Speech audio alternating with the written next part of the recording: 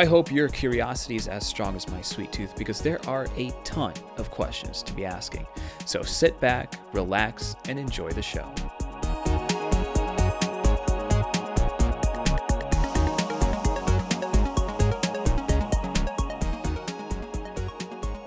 The carnivore diet. It's a new trend slash diet you may have heard about. And like a lot of trends, especially intermittent fasting as well as the carnivore diet, a lot of these trends that people are talking about today ask questions about our humanity, who we are as humans.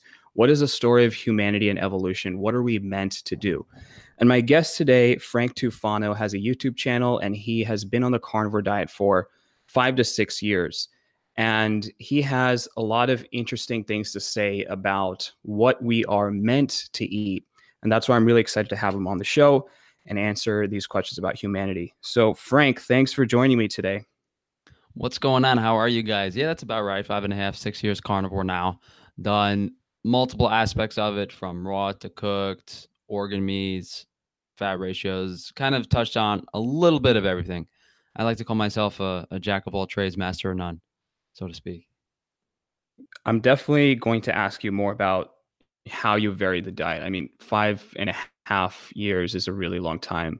The longest I've been on a diet is 13 months. So, but first, I want to ask you, in my mind, the question I'm dying to know more about is what do you think is the story of humanity as far as like what we're meant to eat? In regards to my understanding, and forgive my lack of anthropological background, the main things that played a role in human evolution and development was our ability to procure nutrient dense animal foods like brain and marrow scavenging from corpses. So, my theory is humans were able to obtain larger amounts of meat. And we see that there's a great documentary, I think it's called The Warrior Chimpanzees or something, where these chimpanzees would hunt smaller monkeys and smaller mammals and they would eat the meat. And these document the people filming it were actually offered meat by the monkeys when they were hunting. So even if we look at apes now, chimpanzees, and their hunting habits, it's very easy to see how we speculatively would have started and then how we would have moved on to scavenging corpses, maybe scaring off lions and animals off of other corpses, stealing meat from predators. There's that theory. There's the theory that our tool usage allowed us to get nutrition that the other animals couldn't. Like we could have cracked open the marrow bones, we could have cracked open the skulls of the animals. Our use of fire allowed us to, go into colder areas, cook meat. And the cooked meat theory is definitely more questionable about what role cooked meat had in evolution, but certainly in general, we started getting more and more animal tissue. That increased our intelligence, our brain development in regards to our body size. And as our tool usage got better and our hunting methods got better, then at a point we were able to just procure so much meat so easily in comparison to other animals. And I think the key thing that differentiates us from other animals is our brain size in comparison to our muscular size and digestive system.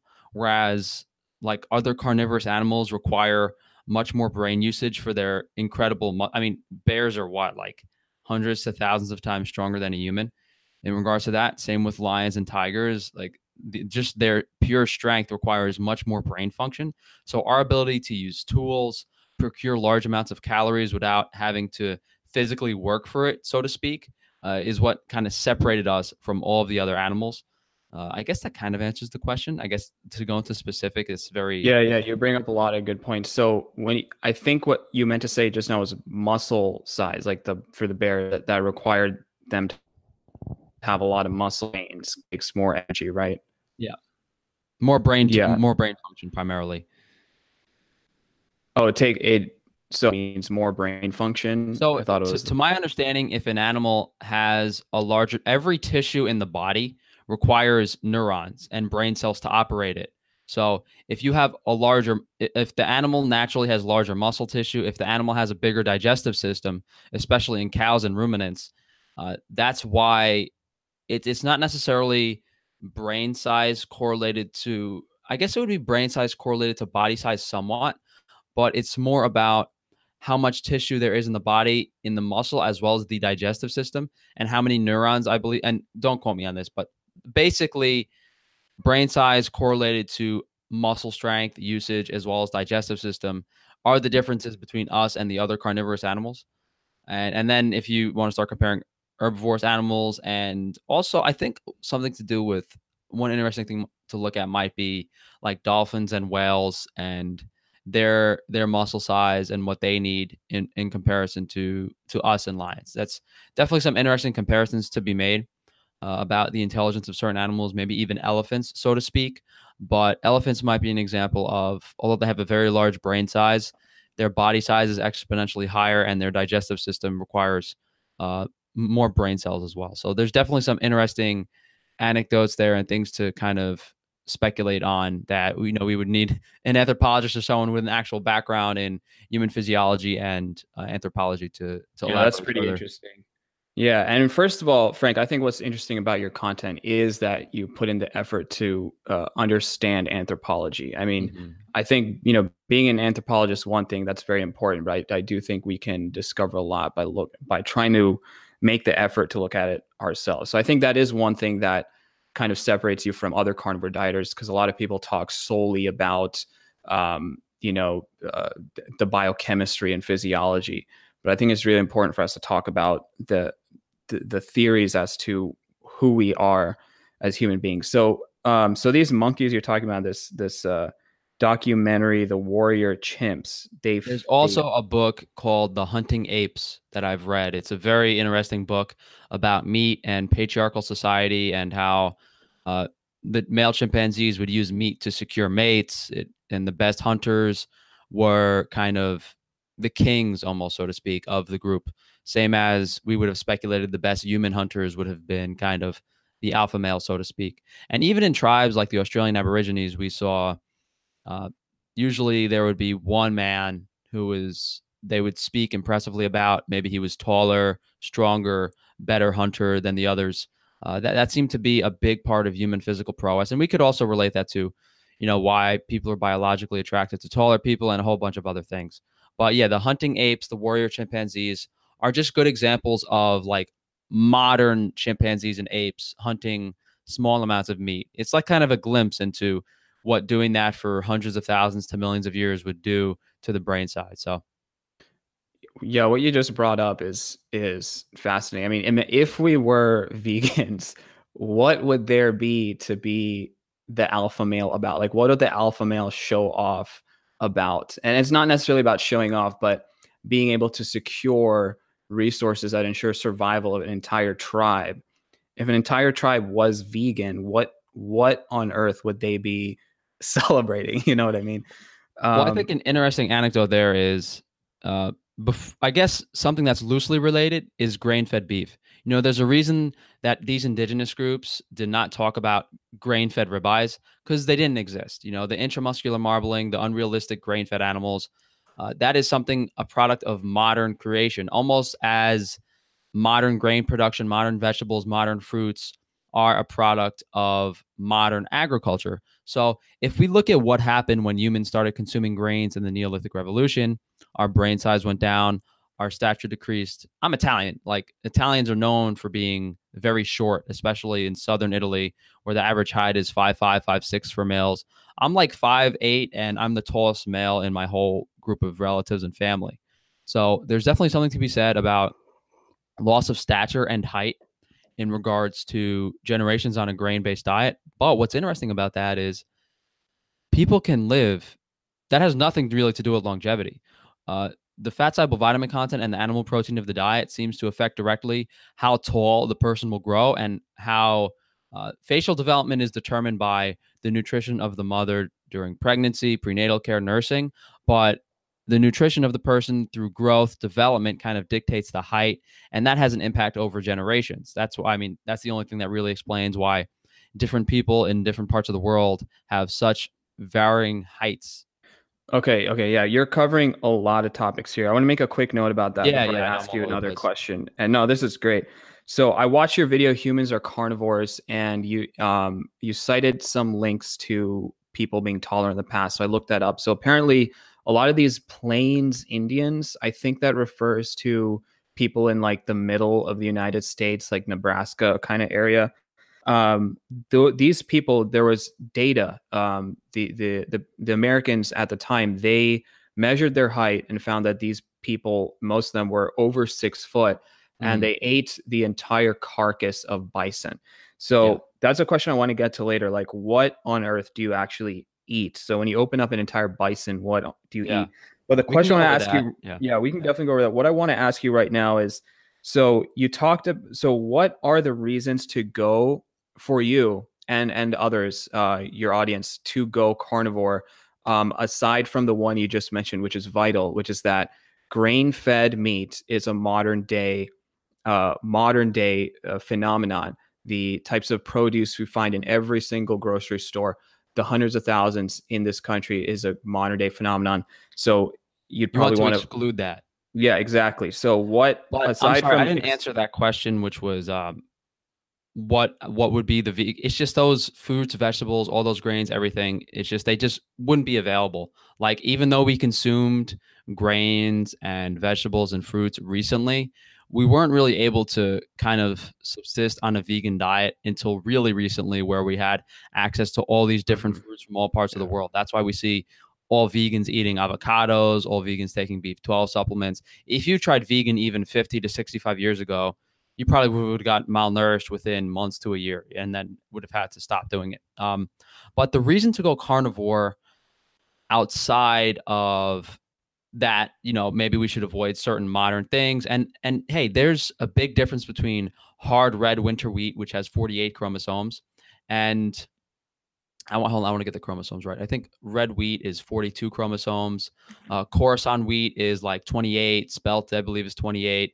And then einkorn wheat, emmer wheat, the original wheat that we used to eat, is 14 chromosomes. So there's a big difference between those incorporating modern versions of those foods into this diet and heirloom versions of those foods. I don't necessarily think there's a bad thing to consume wild plants, vegetables, grains, because every indigenous group incorporated anywhere from, I mean, the Eskimos, very small percentage of their calories from these foods, to other, like some groups of tribes consumed as much as 30 to 45% of their calories just from grains. Like there were some indigenous Swiss people that ate a large amount of their calories from just rye bread and cheese.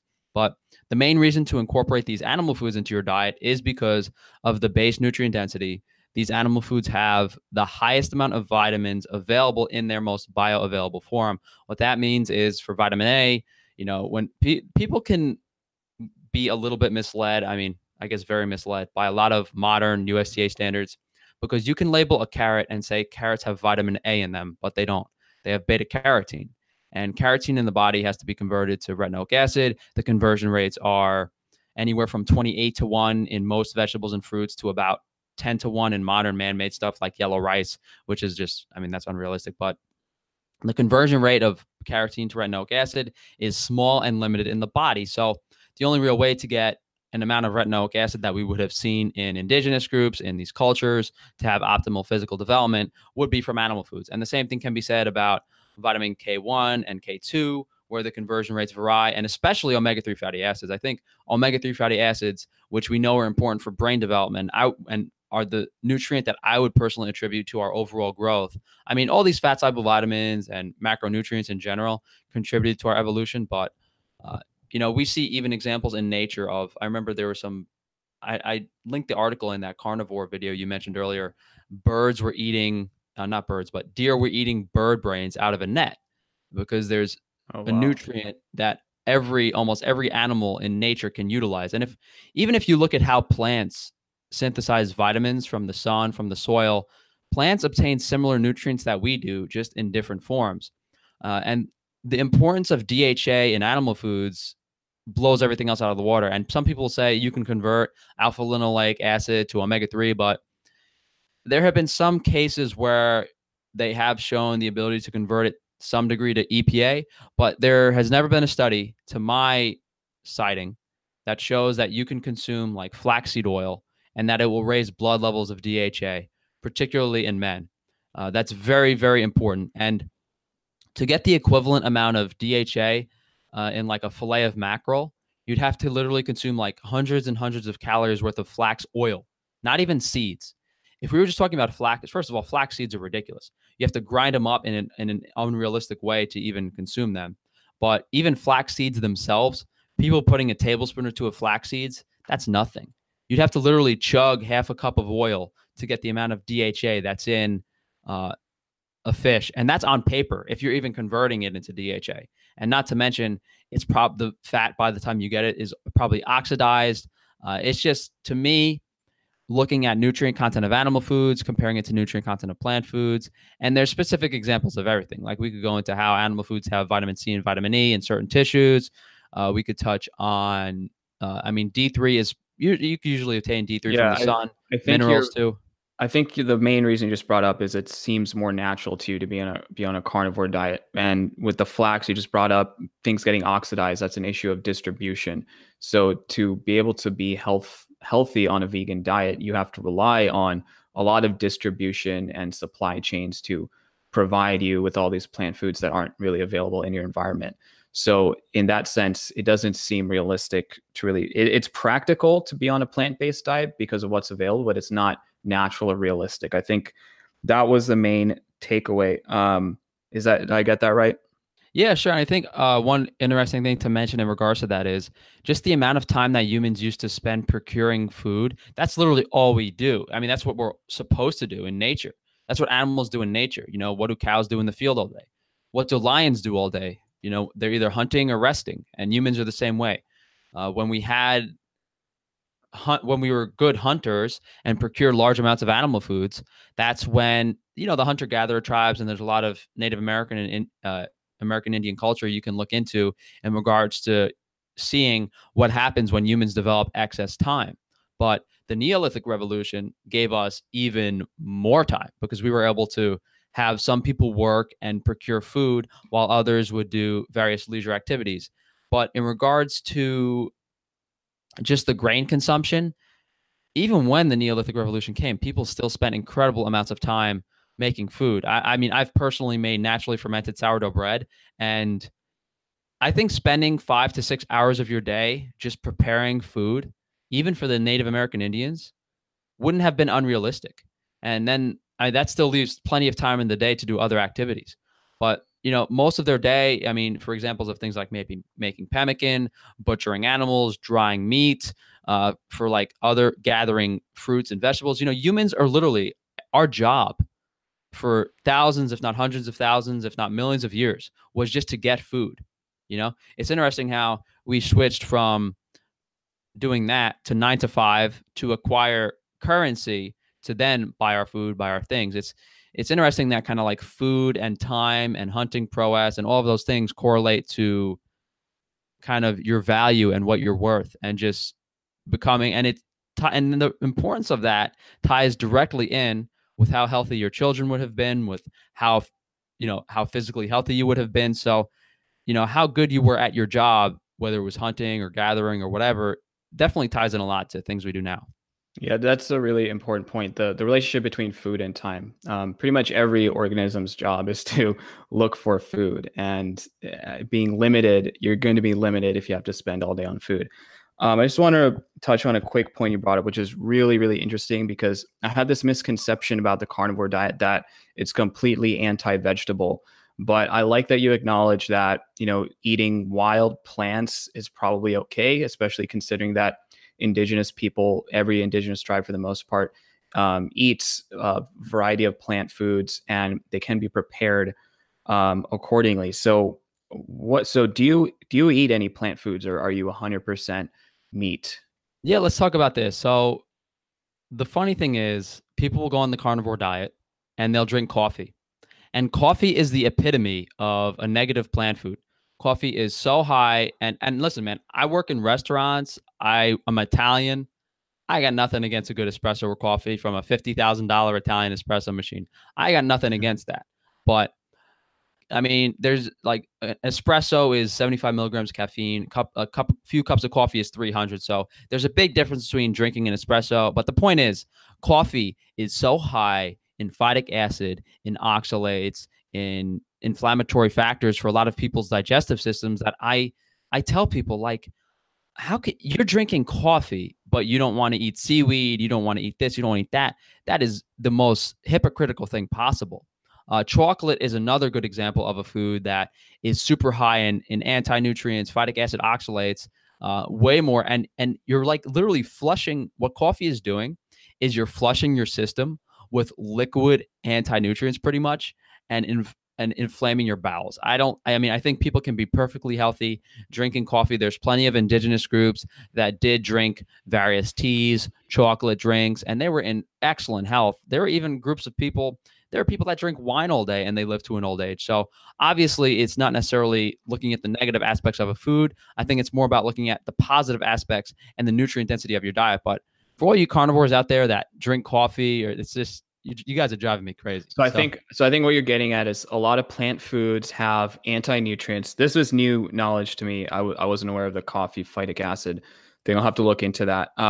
So that's kind of your main point. Plant foods have a lot of anti-nutrients. I think a lot of people are aware of that, but still, it begs the question. You see indigenous people eating all kinds of these foods. Rye bread is a really good one. A variety of ancient grains is a really big thing. So do you eat any plant foods now, or are you pretty much completely against it? Instead of coffee, are you like just drinking lamb's blood? Yeah, no, so for about 5 years, I've been completely carnivore, no plant foods whatsoever. Wow. Maybe occasionally I put some black pepper or some aged balsamic vinegar on my steak, but outside of that, I can't think of any time I would have put an actual plant-based food. Recently, when I started, I've been doing raw on and off, but when I did a stint of completely raw for like 6 months, I started trying some raw honey, and I mean, I'm terribly allergic. I should have never eaten it, but it depends on whether you consider honey an animal or a plant food. I don't use it anymore. I've only used it maybe uh, on total. The amount of days I've ever eaten raw honey is maybe 1.5 to 2 dozen. And then I experimented with incorporating certain foods like sweet potatoes, blueberries, and that didn't work out so well. I mean, I was never able to digest sweet potatoes even Why before did this. why so mainly digestion? Yeah, I mean, but I never was able to digest sweet potatoes, even not Uh, on carnivore. I did try. I don't remember when it was. It must have been at least like it was in the very beginning phase of my diet exploration. So it must have been 5 or 6 years ago when I tried sourdough bread, naturally fermented sourdough bread, and it digested well, but I just had such brain fog after I ate it, so lethargic. Definitely something I noticed even with a naturally fermented sourdough bread. There's definitely there's a great not documentary, but it's like a write up. It's called Grains: A Double-Edged Sword, and it goes into how grains are such an excellent source of calories for feeding large amounts of people, but it talks about the anti-nutrients and what they do to our bodies. But to answer this, like, have I eaten plant foods now? I have had seaweed for the past few weeks. The main reason I've been eating seaweed is because I haven't been able to get access to salmon roe, and I'm trying to get a good source of it right now, which is it's hard to get that type of stuff sometimes. You want to buy like because usually they make it into ikura, which is caviar. So to get it fresh and not salted, and then figure out what I want to do with it myself, it's just a food that's hard to access. So I instead of using salmon roe, I started getting some seaweed for my iodine. And seaweed is just I think out of any animal or plant food, seaweed really ranks up there just in regards to its mineral profile is disgusting. Like if you ever look up seaweed mineral profile, I don't think there's a better food for potassium, magnesium, calcium. And even though seaweed can contain small amounts of oxalates, oxalates don't necessarily completely inhibit mineral absorption. And seaweed also has incredible amounts of iodine. It's just overall such a nutrient dense food that if you're not getting seafood in your diet, I think seaweed is a suitable replacement as long as you're getting your omega 3s from things like brain tissue, marrow, eggs, and stuff like that. okay, so you've been pretty much anti-plants for not I don't want to use that word, but so you're pure carnivore. But that doesn't mean that someone can't be carnivore if they eat some plants, because you clearly mentioned one of your videos like 70% meat. If you get 70% of your calories from meat, that's still carnivore. So were your reasons for kind of getting on this diet related to having issues with digesting plant foods? So I guess to answer these whole questions, you need at least, I believe, I would say 65% to 70% calories from animal foods in order to develop physically max potential as a human. Anything past that for energy, whatever, anything in What do addition you to mean that. by develop physically? So if we look at if you look at skull structure of any of these indigenous groups, there's a certain width and size of their skull. There's a certain brain size. And you said all the Indians were over 6 foot. So there's a slight variance to some being taller than others, but for the most part, to reach that maximum growth potential and not become as short as all the 5'6" Southern Italians, there definitely needs to be a certain amount of animal foods in the diet throughout, all stages of development. But once you get past obviously the first 20, 22 years of age, and you see this in tribes and indigenous groups, they would gather certain nutrient dense foods to give to the babies, the nursing women, the kids. Even in the fat of the land, they said they fed the kidneys to the kids. There's examples of nutrient preference being given to developmental stages of life. And then there's another, I know I'm all over the place and bringing up a lot of things, but there was another documentary, Bushman Hunters in the Kalahari. I believe I put that in my carnivore video too as a link, where they would give the meat and they hunted the meat to like the woman and bring a lot of it back. And there were hunters, there was a quote from that documentary: his hair would grow in stronger if he ate more. So there's something very apparent in older hunters and older people and middle-aged men and people that weren't in important developmental stages, where in some cases they would sacrifice their nutrition for other members of the tribe. But then there's other groups of people like the indigenous Aborigines where those strong men got all of the nutrition. So there's definitely variances in how different tribes, distributed their nutrition from animal foods. But it's safe to say that, especially with the changes in our facial structure, needing glasses, needing braces, all of these things, it could really be attributed to the change in diet. And there's a bunch of books. There's Weston Price. Yeah, Weston A. Price clearly demonstrated that. So I just want to recap for people listening. Fat of the Land is a documentary that Frank just mentioned. I'm sorry. Fat of the Land is a book about an Arctic explorer, Vilhjalmur Stephenson, who so he explored the diets of the Inuit Eskimos, about how they only ate fish, caribou, and there's a lot of really good. If you only read The Fat of the Land, that would pretty much give you everything you need to know about the carnivore diet and how to do it properly. And he did it for a year. He did an experiment for a year in a hospital. That was the experiment. Before that, he was on the meat-only diet for years and years and years. Oh, okay. In these indigenous peoples, and then he wrote a lot about scurvy. And there's some really crazy and interesting stories about how terrible of a disease scurvy is in that book. And then there's also literally half of that book though is about pemmican. And I honestly, I did not read that half of the book because I was like, whoa, this is crazy. And pemmican being rendered fat, dried meat, and sometimes they would mix berries in, was literally all what the new explorers ate to the world. They would buy this from the Native Americans. And it was a Civil War ration. Pemmican was pretty much the preserved food that we used that was able to sustain us and not give us scurvy.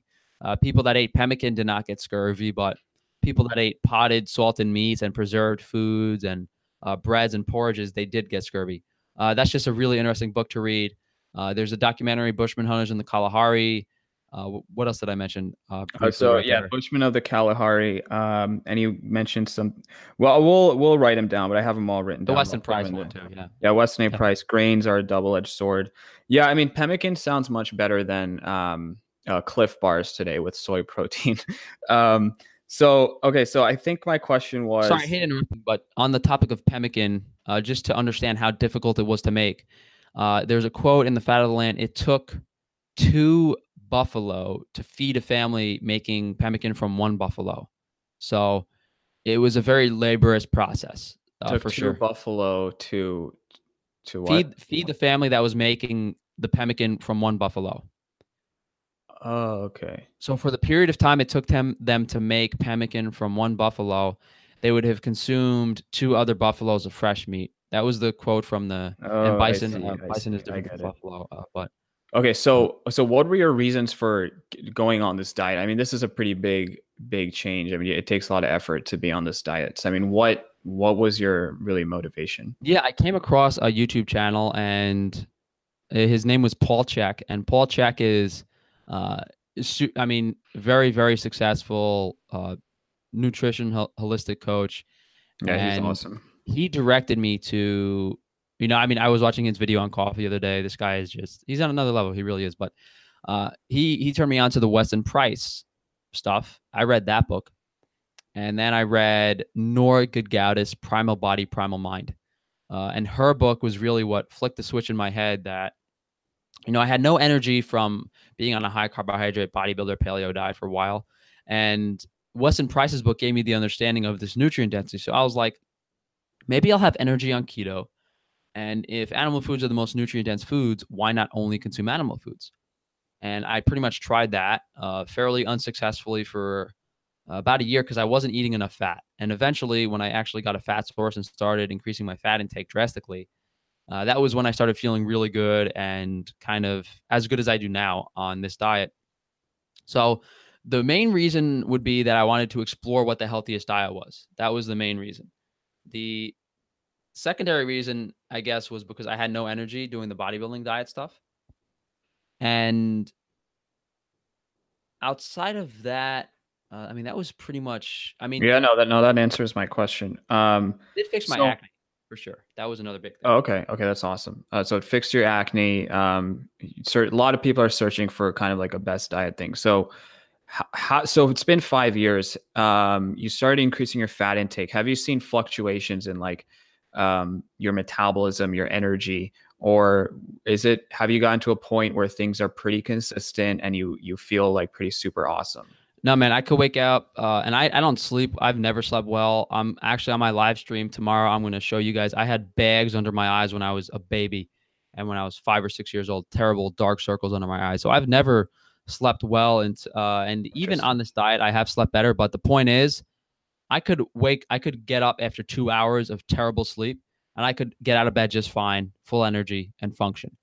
Uh, I mean, yeah, I mean, if I slept more, I might feel way better. But I've always had, dude, I work crazy bartending gigs, and I've gone 2 or 3 days without sleeping, and I've been fine.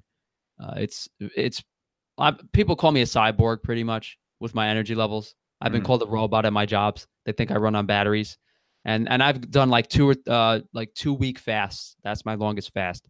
So I like my energy levels are, I would say, unparalleled to uh, I guess any other diet I've ever experienced, and just seeing other people, like, it's not comparable. It really isn't. I'll go 2 or 3 days without eating, and I'll pop out of bed with more energy than anyone around me.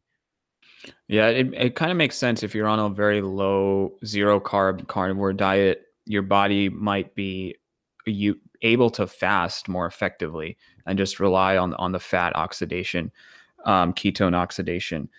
Wow, okay, that's pretty cool because I think a lot of people with low carb fear low energy. I mean, I do myself, but I've never tried. I mean, I've tried keto for 2 weeks and I felt pretty horrible, but I think with some tweaking, things could be possible. So you feel good. So one thing you mentioned before, and I want to get this straight because this is a huge controversy with Weston A. Price, the idea that okay, certain nutrients in the foods are what create the phenotype, the facial structure, the bone development, the height, or is it also hard food? Chewing foods, developing the jaw. I mean, there's no question people are having breathing problems because our faces are actually getting longer, It's and tied in. we're having Uh, recessed yeah. chins. And this actually makes the airway narrower, causing sleep apnea and all kinds of issues. Makes your face uh, um, less close to the golden ratio, which is kind of like the ratio for beauty. So do you think it's just the nutrients, or do you think also chewing plays a role in creating the wide, broad faces and stuff in So, the indigenous so cultures? it's absolutely not chewing, because I mean, Mm. if you look at babies that come out of mothers, there's drastic differences in facial structure and size of even just the width of the jaw and several month old babies, and I've seen pictures of like a few month old babies with very, very tiny pursed lips, and then I've seen pictures of several month old babies with wide developed lips. So even in just very young child and toddlers, there's drastic examples of facial development. But if your body doesn't have the required nutrients and minerals to develop the bones properly, it's going to take it from parts. That's just what happens. And the dental structure and the face seems to be, but what happens is your face doesn't develop properly. That causes the improper breathing patterns. Does that exacerbate the issue and facial structure problems? To me, it's a hard question to answer. Both definitely matter. Lack of nutrition definitely leads to improper facial structure. Can you fix the facial structure with just proper posture? Absolutely not. I don't think so. We know that indigenous groups, there were Polynesians who consumed very soft foods, and then there were Eskimos who chewed all day, and both of them had very similar facial structures and facial development.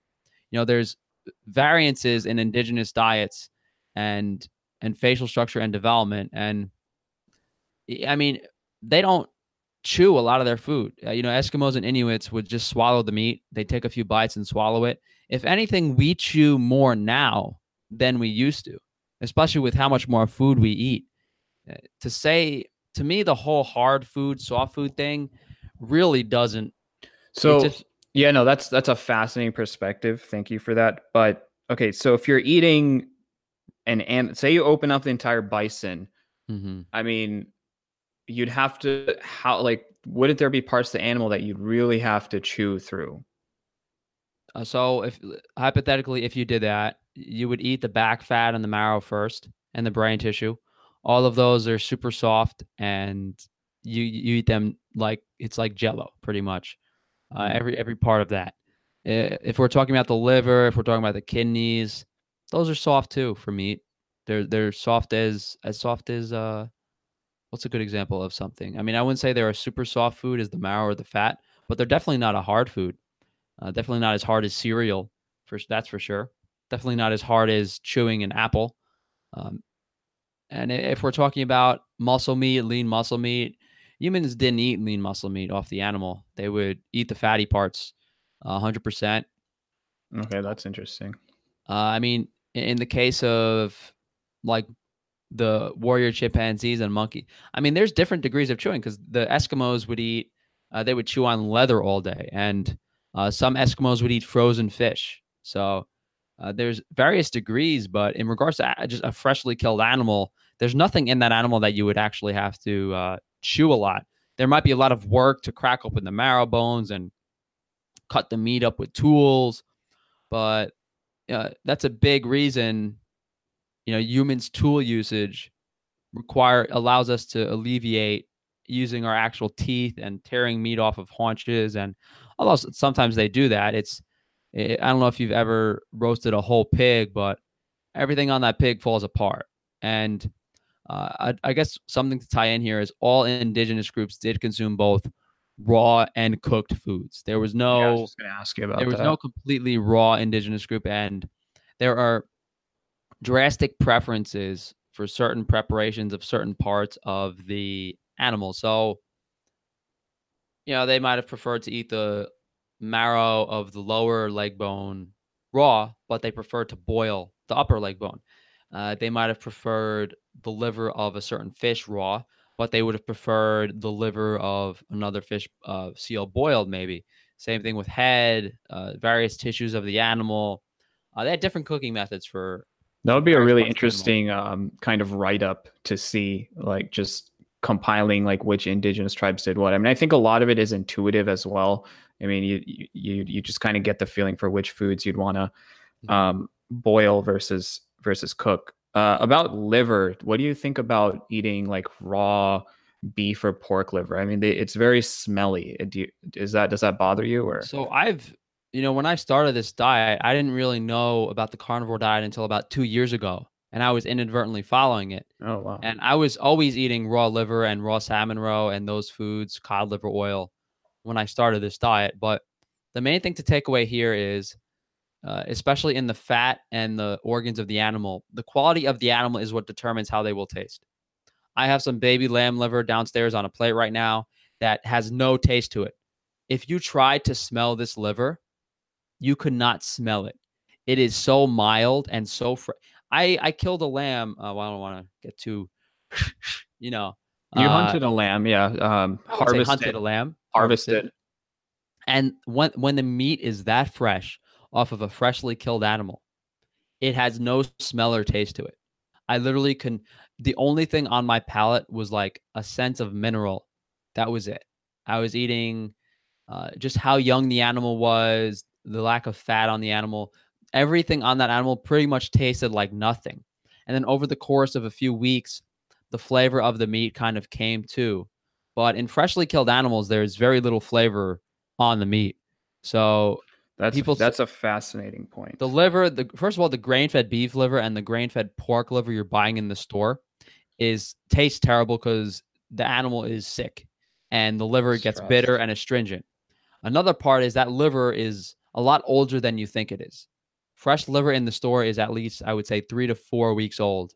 Maybe actually at least I would bet 5 to 6 weeks old, 100%. So keep in mind, meat from the supermarket, meat most people have access to, is way older than you think it is. And I have a video on rotten foods and how humans love eating rotten foods, and that probably played a big role in the foods we would have eaten too.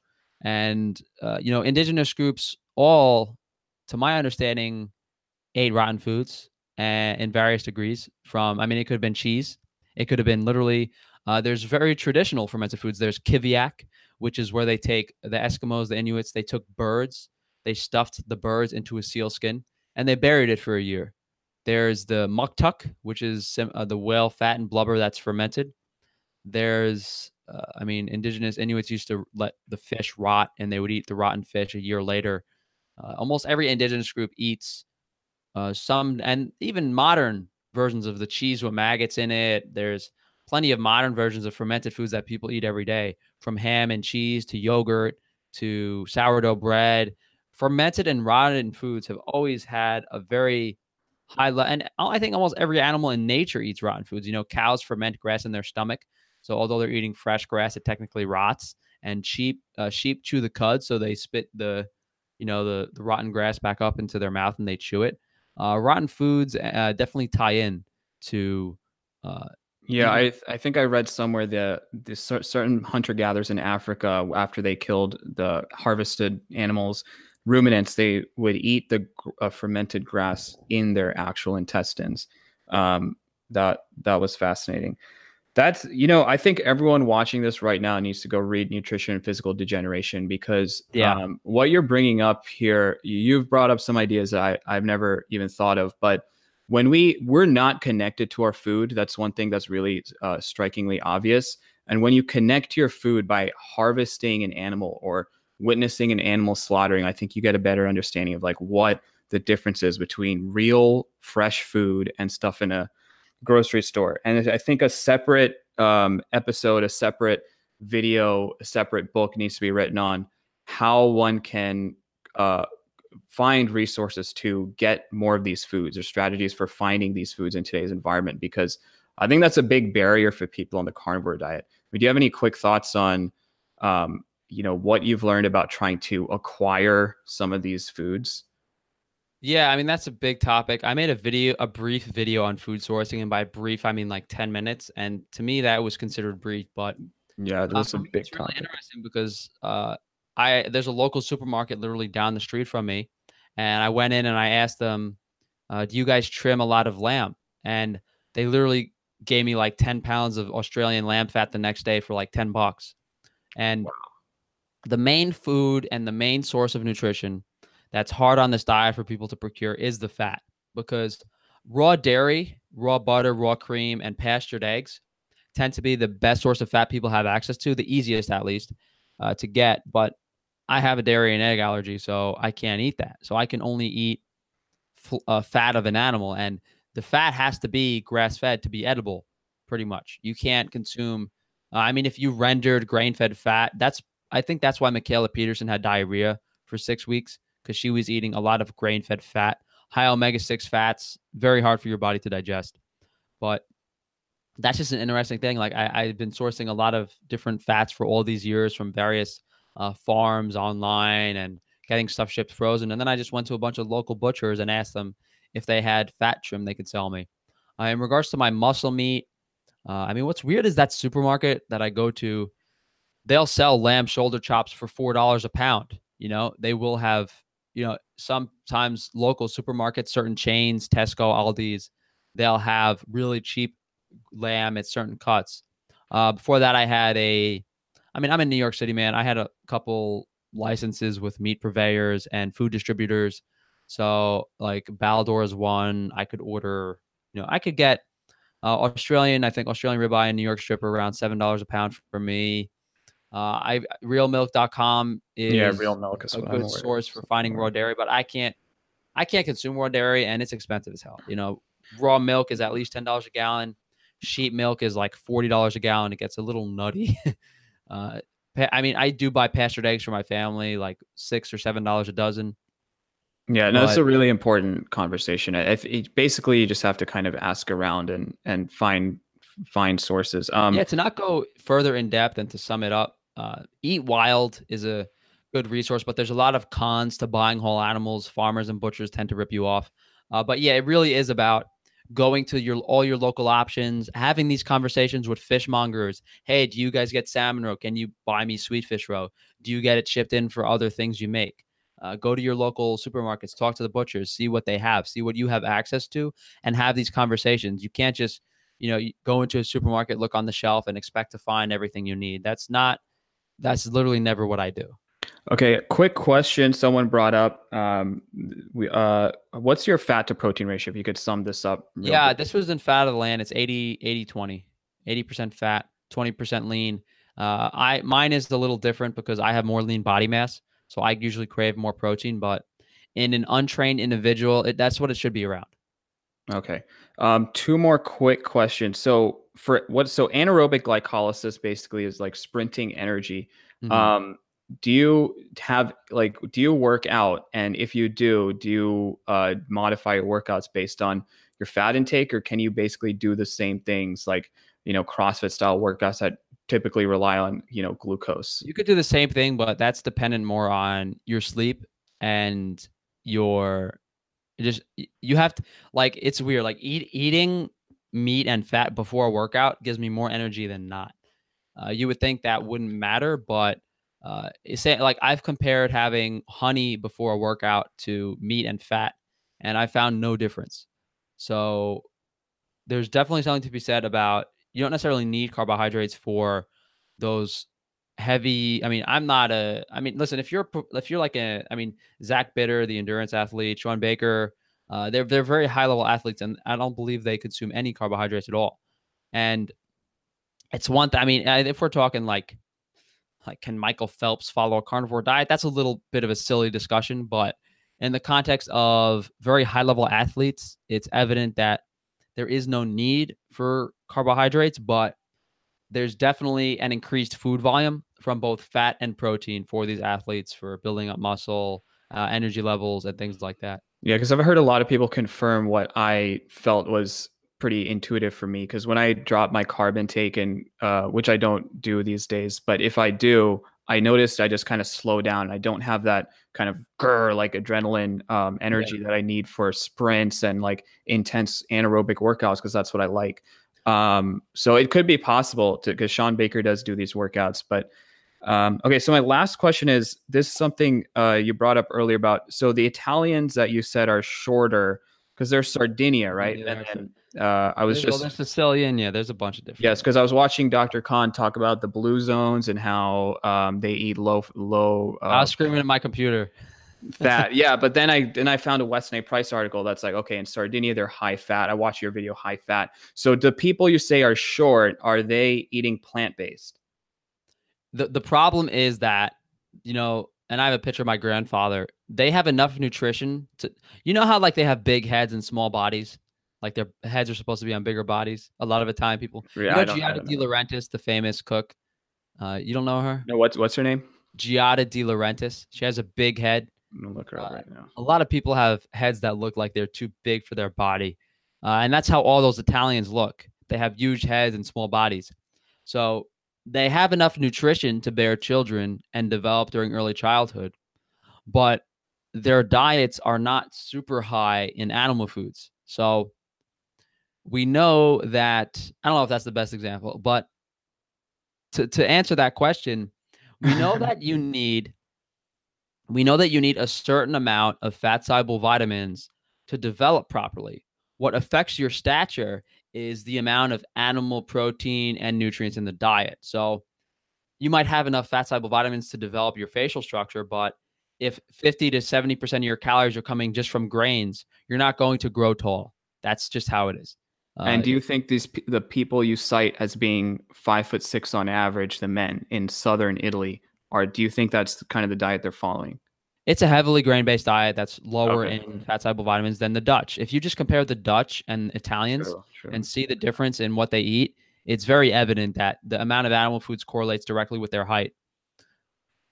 All right. Well, it's time to find some seal liver. That's for sure. Yeah, right. All right, Frank. Thanks so much. This was really informative. Do you have any closing thoughts?